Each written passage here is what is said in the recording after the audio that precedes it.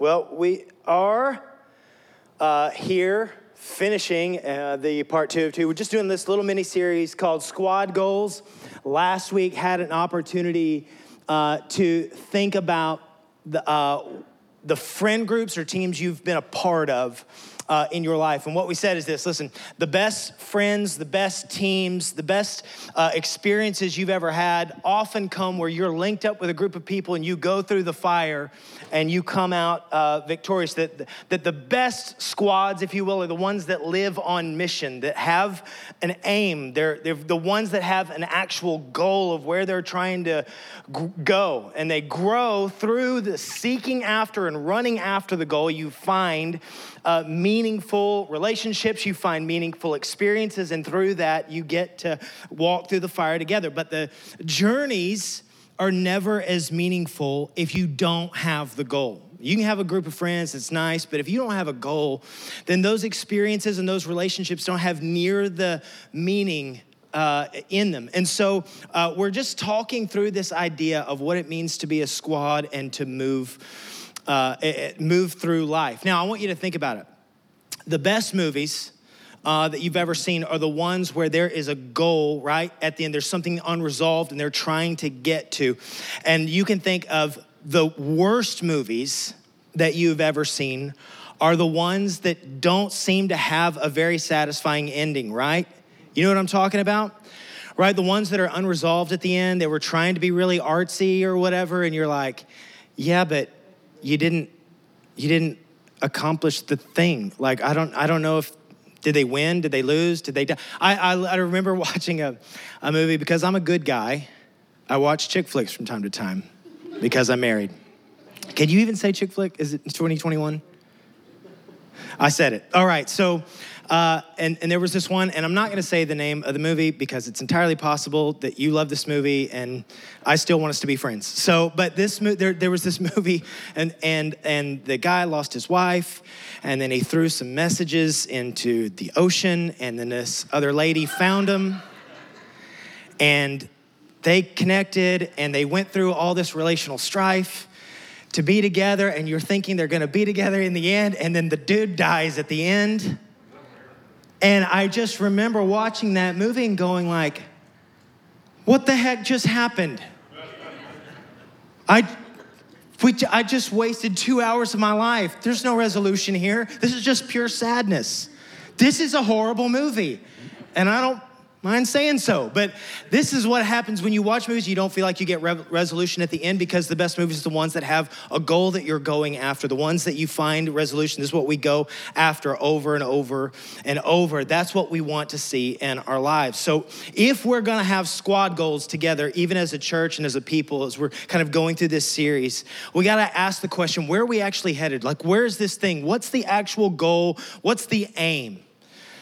Where is this thing headed? And if you're anything like me, you can kind of look out in the world and fret a little bit. Like, it doesn't look like it's going well, that things seem to be kind of chaotic, right? Because if we can be honest for a minute, you can look out at the news or the world around us. You take any time to look at news or social media or whatever, you start to feel like the whole thing is unraveling, that everything's kind of chaotic and there's anger and systems are breaking down and governments are falling apart and there's natural catastrophes and there's civil unrest. And if you look at it, and if you see the world around you, go, this doesn't feel like it's gonna end well. And so what's the goal? And the truth is even as I was getting ready for this, I started reading I remember reading, I was looking over something this week. I was reading out of a book published in 1993. And guess what? The same sentiment was there in 1993. The world's in chaos. It's falling apart. And the truth is you can keep looking back and keep looking back. And what I want us to see is we're gonna go back 3,000 years and the same message is there, but I have good news for you. This thing ends really well. And there's a goal, there's an aim that Jesus wants every one of his people to have. And if we'll have that aim and goal, then we can walk through whatever fire might be going on because we'll see the beauty at the end. I want you to grab your Bibles and turn to Psalm chapter 2. Everybody have a Bible in your hands. It's important for you to be able to see the Word of God. If you came here in the room, under the chair in front of you, you'll find a Bible close to you. Make sure you grab that. If you're with us at home, make sure you have a Bible in your hands so you can see the Word of God. Now, we're going to unpack Psalm 2. It's only 12 verses. There's a lot here, and it's way more intense than probably the average scripture that you might listen to or think about or even get preached on a Sunday morning. I'm just going to be honest with you. It's intense. Can you do this with me? Can you do this with me, folks? Okay, it's intense, but we're gonna go there. Now, listen, Psalm 2 is known as or understood as a messianic psalm. What do I mean by that? Well, this song, if you will, has a corollary to a Davidic king, right? Meaning someone out of the line of King David. And this psalm is a coronation of that king. And we don't actually know which king it ties to, but what we do know is that this psalm has a much deeper meaning because it's actually pointing to the coming Messiah who will sit on the throne forever and ever. And this psalm is actually about Jesus. And in this psalm, it's going to unfold in 4 parts what's actually going to take place. It's actually going to tell you basically the entire story. You're going to get the whole story of all creation summed up in 12 verses. And I was reading in some of the commentaries, Charles Haddon Spurgeon, he actually likens this to a 4-act play. He says there's 4 parts of this. It's like a movie that you're watching. He didn't say movie because I don't think that was a thing during Spurgeon's day, but he said it's like a 4-act play. And so I said, I want you to see this. And so here's the opening act. The theater comes alive. The lights come on. The curtains pull back. And here's what it says. Psalm chapter 2, verse 1. Why do the nations rage and the peoples plot in vain? The kings of the earth set themselves, and the rulers take counsel together against the Lord and against his anointed, saying, let us burst their bonds apart and cast away their cords from us. So here's the picture right here. This is actually, you could feel this taking place in many ways in the culture in the world, just in which we're living in. That the kings of the earth are saying, listen, you're not gonna tell us how to live or how to be. We're wiser and smarter than you are, God.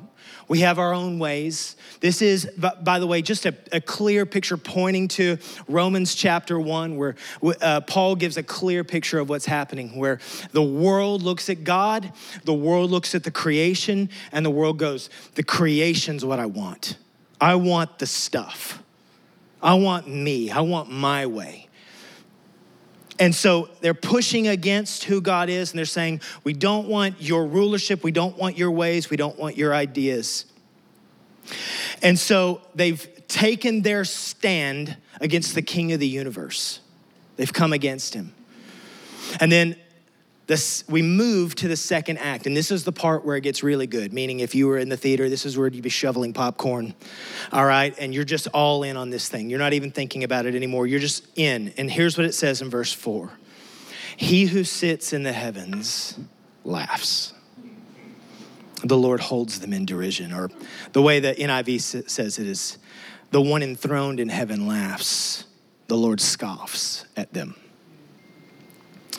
And he'll speak to them in his wrath and terrify them in his fury, saying, as for me, I have set my king on Zion, my holy hill.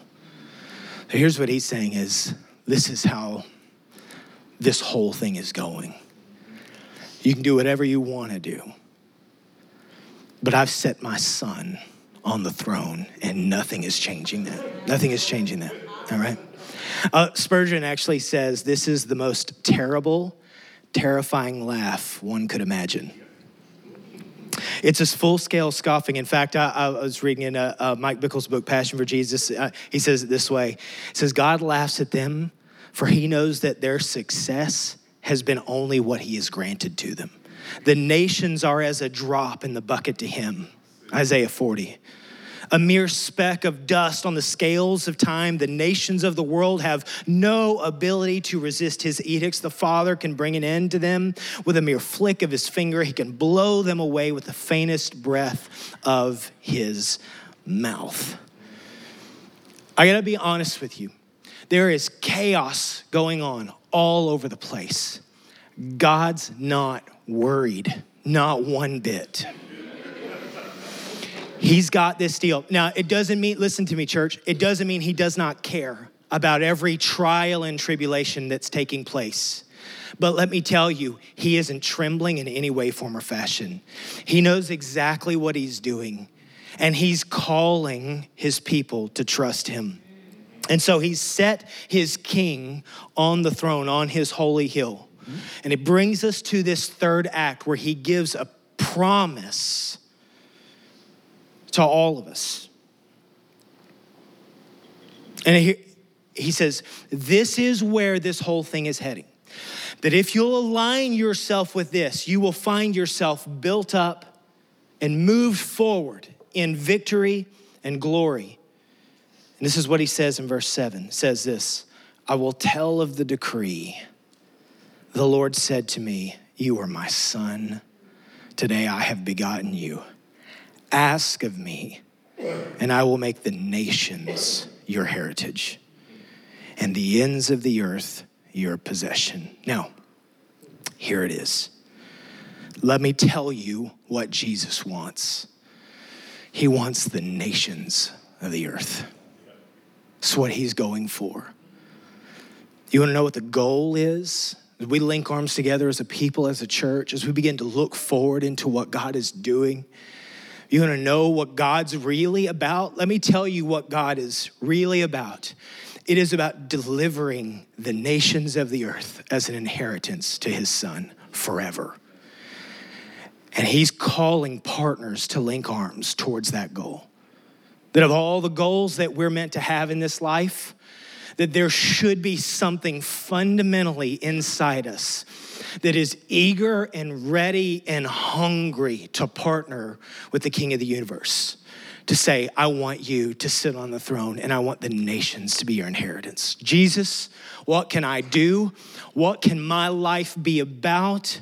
How can I align myself? Because this is where all of human history is going. And I just want to be there for the party. I got to be honest with you.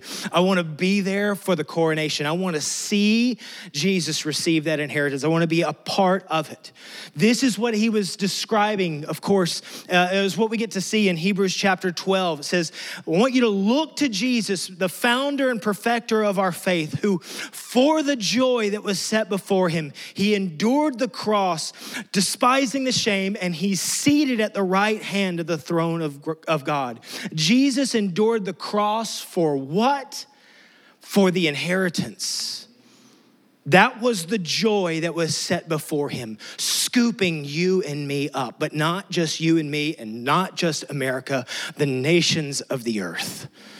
Everyone, he wants them all, has this beautiful, radical, loving jealousy for all the nations of the earth. He'd look at every people group, right? He wants to see every color. He wants to see every tongue, every language. He wants to see every tribe, every village, all people fashioned in his image to be able to say to them, I love you.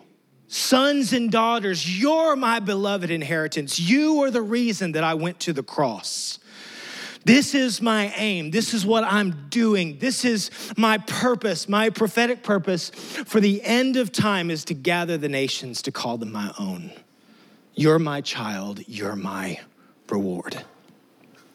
The nations of the earth are the reward of the king.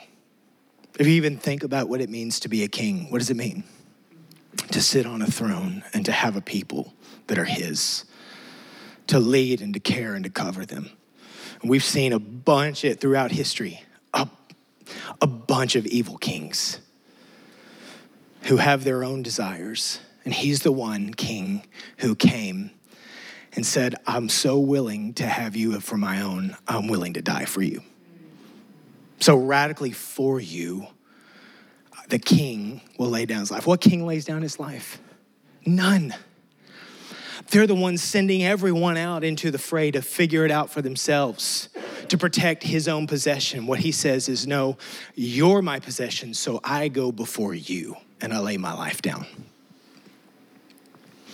And so we receive his call to every person to go out, to proclaim that there is a radical love from the heart of God to receive. And so you continue to read on this final act in a very jarring way, and yet in such an incredibly powerful way. And this will just jar you. I'm just going to be honest with you. It's going to shake you for a minute. Because here's what it says, verse 9. You shall break them with a rod of iron and dash them into pieces like a potter's vessel. Now, I'll just pause here. This seems harsh. But I want you to remember, we are in an hour of history right now. We're sitting in a moment in history where the radical kindness of God is moving forward. The radical love of God is being proclaimed. There's this beautiful hour for as long as Jesus chooses to wait before he comes, or waits on the Father to declare it's time for him to come again, ruling and reigning. We're in this hour where Jesus' arms are wide open saying, come on. In fact, Romans 2 says it this way: it is the kindness of God that will lead people to repentance. So the radical manifest kindness of God is across the earth, and he's screaming and shouting by the grace of God through his people who are willing to say, come and be a part of this family. There's no person on the face of the earth that we can't look them in the eye and say, you are called to come and be a part of the family. The radical kindness of God is here and ready for you to forgive and to bring you in. Because you know what every human knows deep down? We're so badly broken. We're so radically selfish. We tend to do things that revolve around us all the time. And God says, I know, but son and daughter, I have a better way for you. And it's in me. And that's what it is. But listen to me. There is coming a day, okay? And we don't talk often about it in churches. But you need to hear this. There is coming a day in which that moment will finally end. And God will come to judge everything and everyone that hindered the radical love of God across the earth. He will come in judgment, and he will dash to pieces like pottery. Anything that kept people, blinded people from seeing the goodness and the glory of Jesus. There is a moment of judgment coming in. Church, I got to be honest with you. We're closer today than we were yesterday from that hour. And there is meant to be something stirring inside of us as a people to say, God, what you want and what your goal is, that's my goal. I want my squad goals, if you will. I want to be linked up with a group of people that are going, what is it that Jesus wants? In fact, one of the fundamental questions we ask as we come together as a church leadership, one of the questions we often ask ourselves is, what does it look like to be a church that pleases Jesus? And I think it's a profound question for a church, but I think it's a deep and meaningful question for every one of us that are sitting here in this room. What does it mean to be a church? What does it mean to be a person that pleases Jesus? I want to be there with him. That's what he actually leads to in verse 10. Because this is what he says. Because this is so beautiful, by the way. Because he's honest about this moment where God will judge all things that hindered the radical love of Jesus, people knowing it. But hear this. Verse 10, now therefore, O kings. Now he's speaking to the same kings who set their course against him. Be wise, be warned, O rulers of the earth. Serve the Lord with fear and rejoice with trembling. Kiss the Son, lest he be angry and you perish in the way, for his wrath is quickly kindled. Blessed are all who take refuge in him. So here's what he's saying. Hey, serve the Lord with fear. Now I love this. Here's a beautiful fear of the Lord. We all just from time to time, you should have just a little shiver. Just shoot down your spine when you think about God, okay? There's just a little one that just goes, hey, this is the King of the universe. He stands over. He's not worried. There can be chaos across the earth. He knows exactly what he's doing. He's accomplishing his purposes. And from that, there should be just a little shiver. Just say, Lord, whatever you say is true and right, and I'll follow you. I'll follow you to the end. But then he says, but rejoice.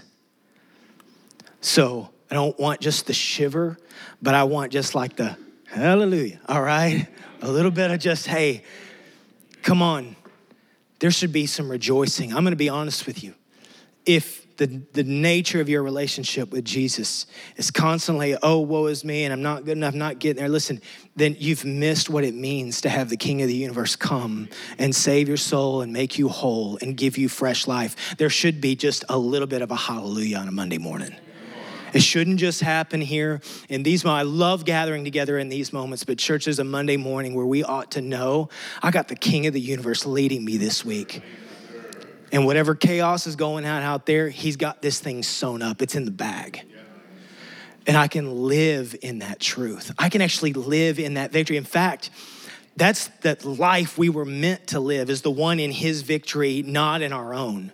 So that on those days where we have those defeats or we fall short, we come to that King and say, Jesus, give me your victory again.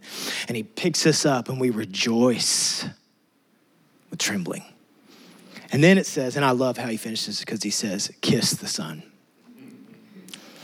It just means come on in. You don't kiss that you're not close and intimate with. You come in. He's saying, come on in here. Don't turn your heart away from me. I want intimacy. I want connection. I want authenticity with you. So let's dive in here. Give him your heart and listen to him and rejoice and let that tremble come down your spine a little bit and walk with him. This has got to be a part of who we are as a church as we talk about the things that shape us as a people, as we talk about actually even what it means when we gather here on a Sunday, because it's certainly more than just doing a service, right?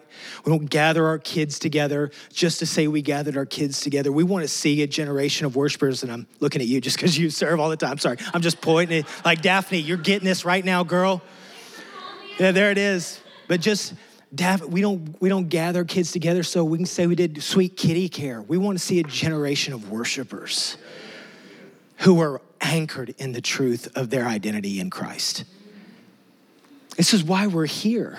What are we doing with our lives? And I want to ask that question together as a people on a Sunday, and I want us to ask that question together as a people on a Monday morning too. That we're meant to be hungry and honestly, with Jesus, have a holy jealousy for the nations of the earth. I want us to be a church that thinks outside. I love that we are here in Franklin, and we're meant to touch this city. We want to reach this city and touch this city. We want to see Middle Tennessee transformed, and then we see the broader Tennessee. We want to see U.S. come into alignment and agreement with the truth of who Jesus is. But church is bigger than that. There's a bigger kingdom. We want to see the nations of the earth. If Jesus' prophetic destiny is to have every nation, tribe, and tongue as his inheritance, then we have a call as a people to reach and pray and intercede and send and go and fund the spread of the gospel across the nations of the earth. That's what we want to be. It's part of our fundamental call. It sounds neat on a coffee mug. Matthew 28, to go into all the world and to make disciples. It's an entirely different thing to say, oh God, let me embody this. Let me be a part of this. You understand? Church, every one of us, this collectively but together meant to touch the nations. This is part of who we are. It's what we do. And so here's the question. What does it look like for us to become a church that loves and touches the nations? What does that look like? Because candidly, we're a small church here. And if we're not careful, it's easy to look at maybe the size of the room and go, oh, there's not much we can do. That's literally the opposite of God's economy. In fact, actually, he's looking for small that's just willing to go, okay, I believe you can use us to change the nations of the earth for his inheritance. That's what we're meant to do. It's what we're meant to be. So what do we do? Number one, we got to pray. We got to start praying for the nations. And I just want to say, listen, well, one, we have First Thursday. So the first Thursday of every month, we come together, pray. We're going to take more and more time to be praying for the nations of the earth. But two, I just want to say this. You got a nation already that's clanging around in the back of your head.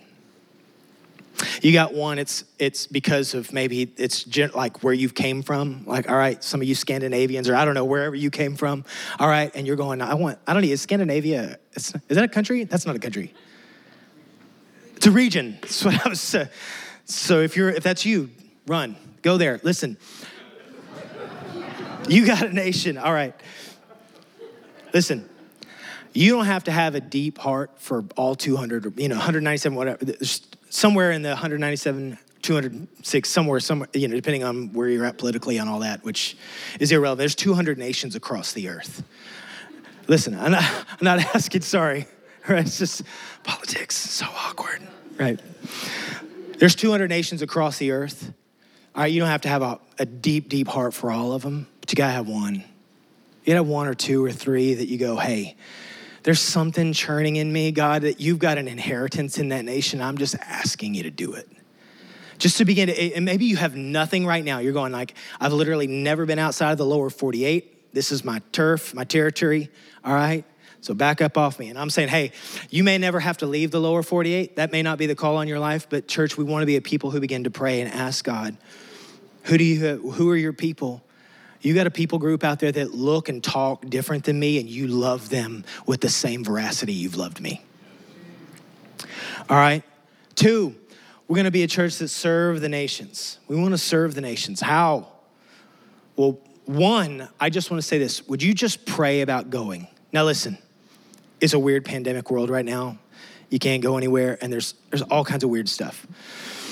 I'm just trusting that the Lord's going to open up opportunities in the door again for us to be able to go. But I want you to pray. I'm not telling you have to go. I'm asking you, would you be willing to pray about going? One of the most profound things I have ever done in the entirety of my life is be a part of short-term mission teams where we get to partner with those that are right there on the ground who are seeing the world and seeing God move in nations. Been one of the most powerful things that I've ever done. I'll tell you, and just even with a brief story, one of the most profound things that has literally ever happened to me, me and my senior pastor and one other businessman were called to come speak at a pastor's conference in India. We were going down to the state of Orissa where there was radical, militant Hindus that were coming against the move of the gospel in that state, still happening actually to this day. And we went there to preach at a pastor's conference. They were gathering more than 200 pastors. These are leaders of churches in and around this region, in and around this state. And so we arrive there and we come to the first night of the conference. And the first thing that takes place is we get a chance to just hear what's happening.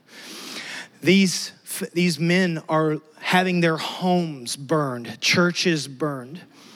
We spoke with several men who had already had family members killed, murdered, or imprisoned. And we're hearing the stories of what it means to lead a church. And we come to the first night of the church where we're at this pastor's conference and I'm supposed to be preaching somehow wisdom to these men. And you know what the first thing they do is they line us up, sit us down, take our shoes off and wash our feet.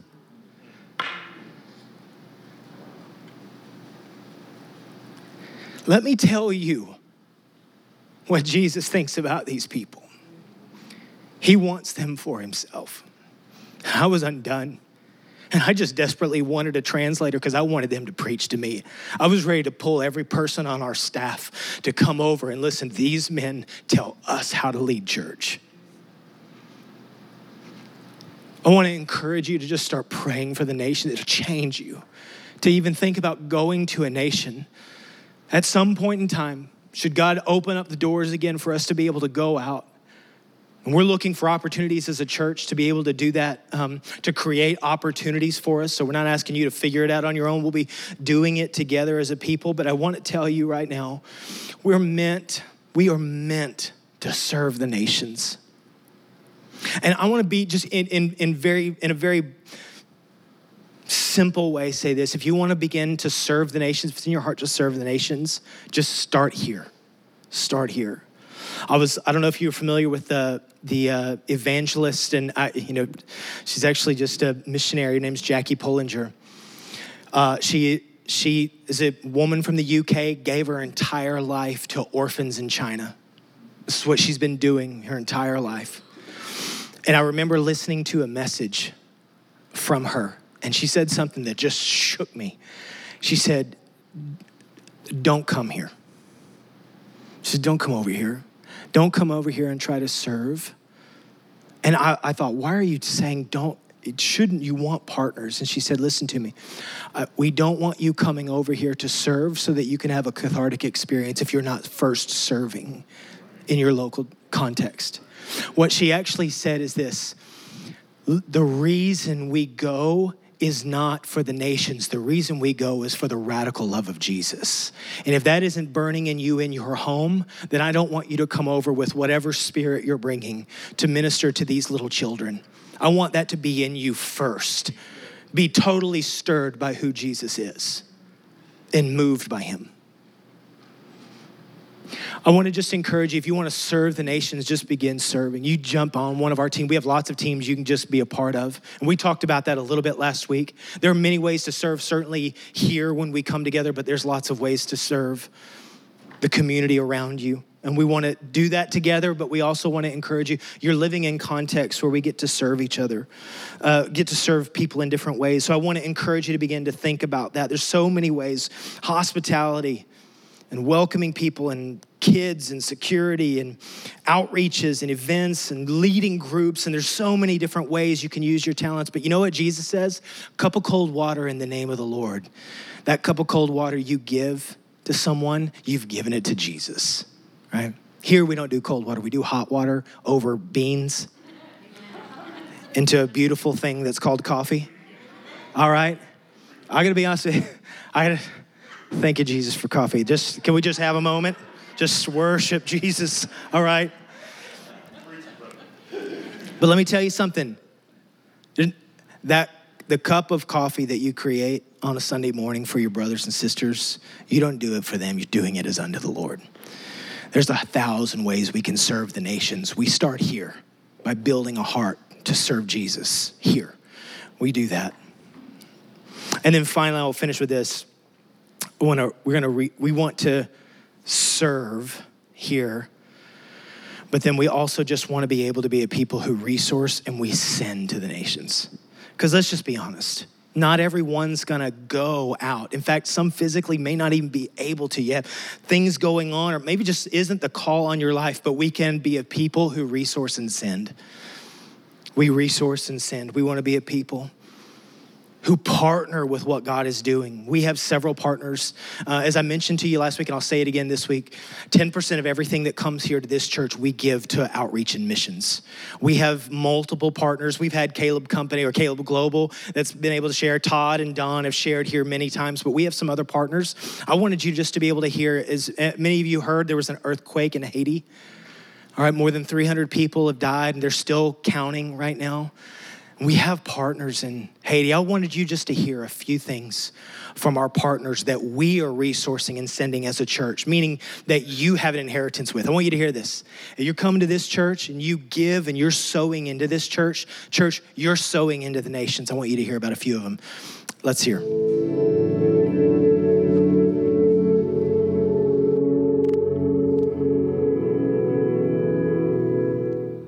Reynold Yorty here with Restore Haiti, and I just wanted to give you a little background on our ministry and what we're doing in the country of Haiti. So we've been around for about 15 years. We started out as a partnership with an organization down there called Restoration Ministries. It's a local church. As we started to learn more and more about the country, we realized there was a real need for education because they don't have a public education system that they can just get education for free. So we actually then at that point decided we were going to broaden what we were doing. And so now our program actually includes nutrition, education, and medical. And the whole idea being that if you don't have all three of those, it's really hard to be able to focus on one given area. So we now do that, and we actually have gotten to the point where in order to do that, we've seen generational change start to begin. We're seeing the first steps of self-sustainability, which is really the goal and mission of the organization. We're also to the point where we now actually have nearly 1,000 children in the program that are sponsored by people like you. There's a monthly sponsorship program that's $38 a month, and it covers all of those needs for them. But then also, because of the success of the program, we've first of all been able to actually hire staff down there. We've now got over 50 full-time employees that we employ. But additionally, because of how successful the program's been, we're now actually to the point where we've got nearly 75 students actually wanting to go to university and trade school. This is a little bit of a challenge for us because it's a bit more expensive than traditional secondary schooling and everything, but we know if that's what God's will is, that we're going to be able to figure out a way for that. So our go forward and our vision for the next few years is actually to find organizations and individuals passionate about further education, job training, and careers for these kids so that we can actually help them really start to make sustained change within their country. A big thank you to New River Fellowship. You've been there since the beginning when our founder, Philip Peters, was actually attending New River and started the entire concept of Restore Haiti. And now we're 15 years later and couldn't have done it without all the support of New River as a church and all of the individual members. So thank you so much, and we look forward to seeing what we can do together in the future. Hey, New River family, this is Jesse Martin. And Lauren Martin. We are the directors of the FAI Homefront for Frontier Alliance International. Our mission as Frontier Alliance International is to exalt Jesus amongst the unreached and unengaged people groups at the end of the age. We like to focus on an area called the 1040 window, in which 2/3 of the world's entire population resides. Within that area, 97% of the unreached and unengaged people groups live, and only 1% of missionaries go to this region. You can think of it this way. If the Great Commission was represented by a giant log, we quite literally have 99 people out of 100 on one side and one person on the other. And if we are to accomplish the task and faithfully steward it, then we are to really pay attention to the side that has one person on it, or else the Great Commission is not going to be fulfilled. And so this is where kind of we as directors of the Homefront kind of kick in. We have lots of experience in the Middle East. We're deeply connected with our team leaders and our teams on the ground, constantly being updated so that we can accurately advocate for them here on the Homefront, here in the state specifically. We look at the side of the log with one person, and we see that as massively underfunded, massively understaffed, and we want the desire of the church to be ultimately for the coming of the Lord, which is the reward of of accomplishing the Great Commission. And so we believe as the hunger and desire for the blessed hope and the coming of the Lord grows within the church, we fully believe that we're going to see a church that's participating, full of love, full of zeal. And ultimately, that vision and that desire is needed to be sustained in the labor amongst these hardest and darkest places in the 1040 window. And so this is kind of where we kick in. And this is our desire, this is our passion as directors of the Homefront, is to mobilize the church, to see the church equipped, to see the church trained up, and to see them participating. And so we very much appreciate you, New River family, for your participation, for your partnership, for your prayers. And if you have any questions, let Keith know. He'll be happy to connect you guys to us if you have any questions about what the Lord is doing amidst the Muslim world in 1040 window. Love you guys. Love you guys. Thank you. Hi, New River. I'm Casey Goff. And I'm Heather Goff.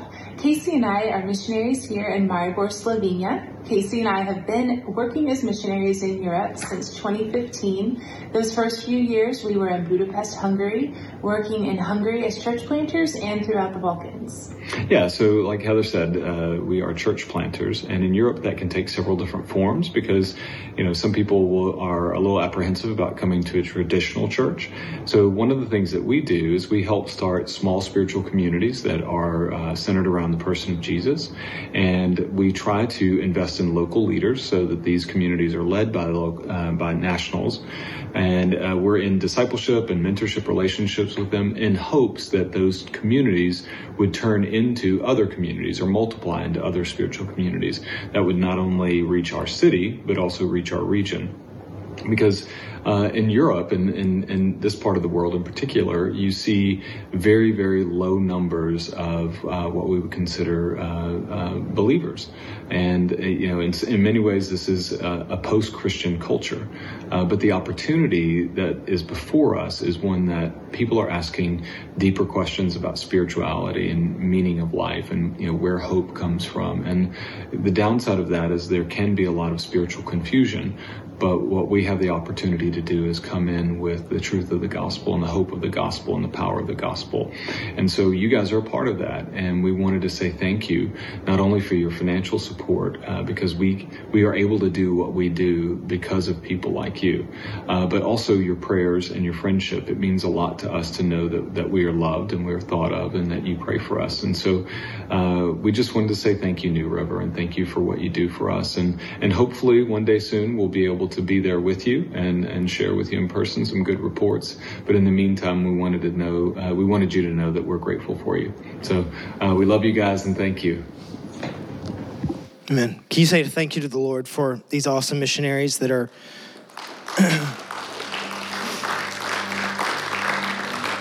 you guys stand with us. We're just going to finish this morning. Those are just three of our partners, meaning that when you partner with us as a church, we're partnering with the nations to see Jesus moving forward. And I love that we've got many different areas of the world even covered just in the missionaries we shared with you this morning. But we're going to be a church that wants to touch the nations. And we're just asking for God to begin to plant that heart in us. And so what I want to pray over us as we go in this moment is, Lord, would you make us hungry for your inheritance? Because your inheritance is what matters the most. This is where we're headed. So will you just pray that with me? Father, I'm just asking right now, just across this room, would you just cover us? Would you cover us with your love and with your might and your power? And would you reveal to us your heart for the nations? And Lord, how can we begin to partner with you? How can we say yes to what you're doing? How can we hunger for the things that you hunger for? How can we love the peoples that you love? Or would you show us how we're meant to affect? Some of us are called to go. Some of us are called to send. But Lord, each one of us are meant to pray and ask. And I ask right now, Lord, would you grant to us a heart for the nations across the earth? We're going to believe you to accomplish your purposes and plans, and we thank you.